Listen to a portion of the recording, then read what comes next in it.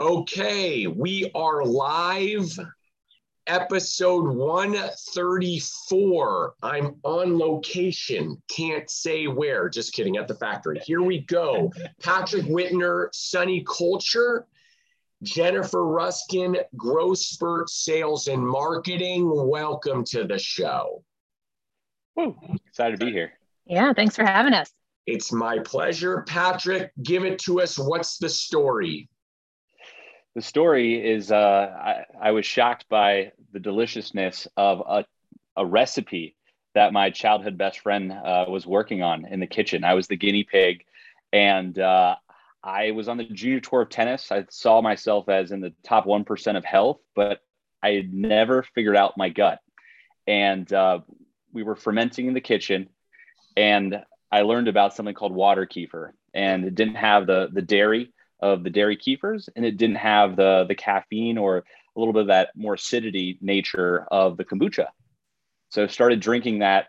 It changed my life. We built a bar, went to farmers markets. I'll fast forward 4 years, but we're one of the top brands sold in Whole Foods Florida, and we're about to expand into more regions. So that's 4 or 5 years in a nutshell. Got it. So give it to us again. Break down the ingredients as well as, sort of what's inside, and they almost provide us a little context as far as, case packs or with the bottle. I don't know. Is that a 12-ounce, 14-ounce bottle? Give us some details there. Yeah. So there's tons of little stories in there. We were going to be launching an 8-ounce. That was the serving that we really enjoyed.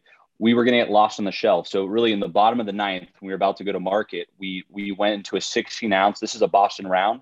So this is kind of a stock bottle, really has kind of a natural medicinal undertone. We don't really specify so much what it is. We say ginger probiotic, and a lot of people just assume that it's a kombucha, but it's a different taste profile. It's more like a probiotic water than a fermented tea. So our whole mission is to really take probiotic gut health and take it broader, because kombucha has been around for, 10, 20 years at this point, and it's $1 billion, dollar category, but the household penetration is still 10%.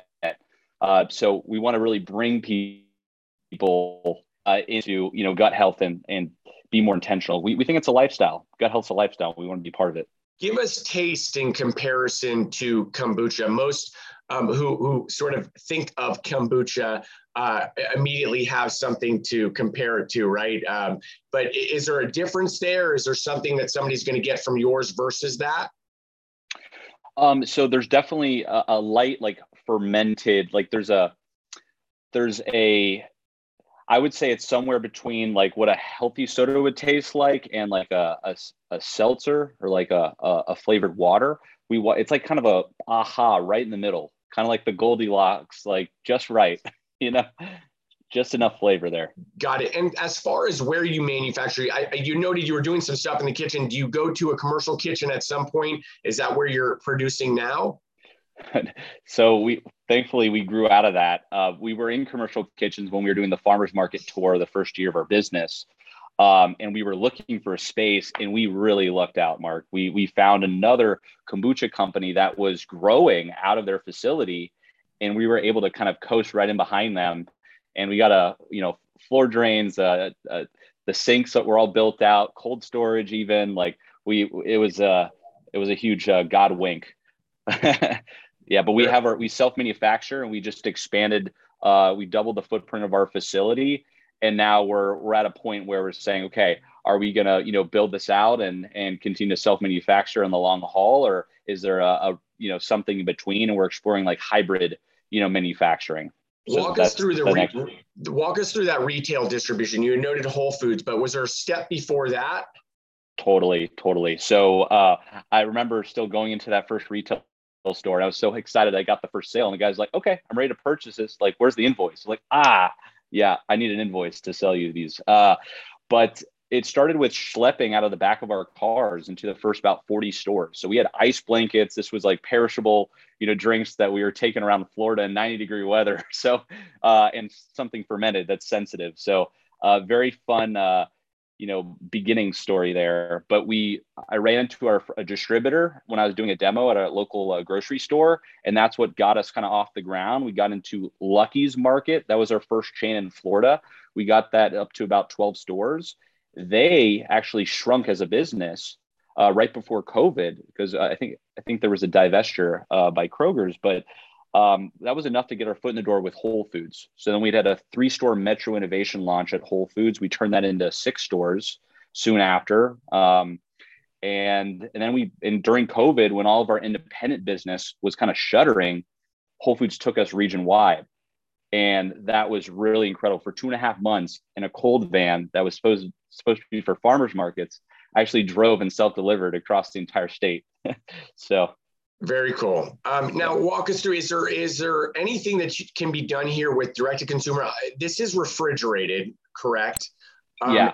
And so is there something that can be done there for those that, look at opportunities like this, specifically in refrigerated or frozen items? There's another obstacle there. Can you do that? Do you have a website? Is that an offering? Yeah, we do. So that was one of our COVID pivots, so to speak. We used to make these little concentrated shots just for our team and our facility. And so we have 2-ounce plastic wellness shots, and those are on Amazon, Sunny Culture probiotic shots, and our website, drinksunny.com. And what we want to do is there's turmeric, there's ginger, there's elderberry, the same ingredients that we love to, deliver on our drink side. We concentrated those and put them in shots, and those actually are launched in Whole Foods last fall as well. So that was our second product line, part of a pivot, part of adding another use occasion to get your functional probiotics. But it's a little bit more on the go and convenient, like you said. Talk to us a little bit about financing. Is this something that you finance yourself for now? Did you guys do a round? What does that look like?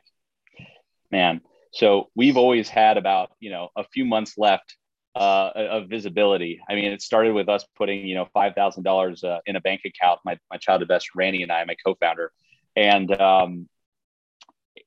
then we got to a point where our family saw what we were doing. Randy and I were putting in checks for the first year and a half, and we did have some family backing, and that's gotten us, through about 3 or 4 years of business. And it's literally been like a $25,000 check here, $50,000 check there.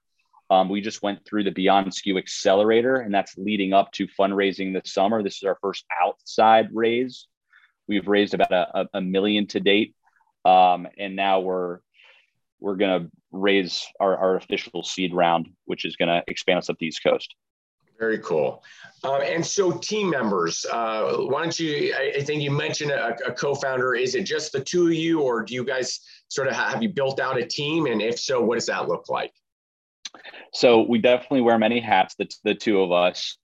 We have built out a pretty incredible team. A lot of that is focused on our product. It all starts with having a really special product, being able to maintain just that unique thing that we've figured out. And so how do you scale that? It's still small batch and everything that we do, but with a live fermentation, managing a culture, 6-7 people come in and we do these, to our semi-automatic filling line. We still use the same one that we went all in on years ago. So about 7 different part-time, and then we have different resources and external teams, like for bookkeeping, for our sales. Marketing's been the one that we've really kind of taken on ourselves, because that's where you can really save a lot of money if you do all the some of that work, internalize it. But we've been as scrappy as could be to this point. Very cool. All right, give us the next 12 months. How are you guys going to build this thing out going into 23? Wow, this is a dream come true. We're expanding in 2 or more regions with Whole Foods. So we're in Florida right now. We're going to go into the South and the Mid-Atlantic.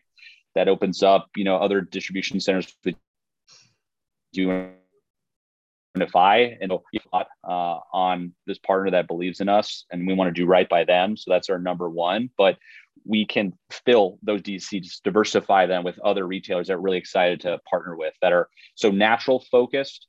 We're in a few hundred stores and probably can get to closer to about 1,000 by the end of the year if we play our cards right.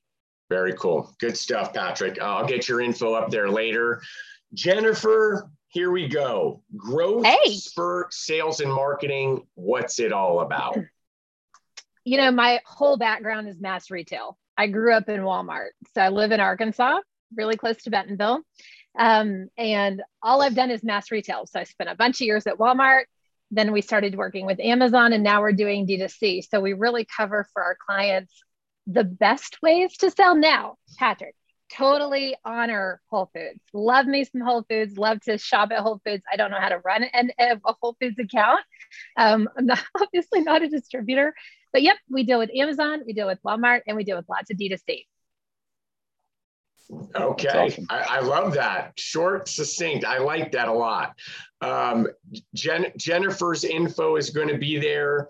Patrick's info is going to be there. Appreciate both of you. You enjoy the rest of the week. I will. I'm going to enjoy these.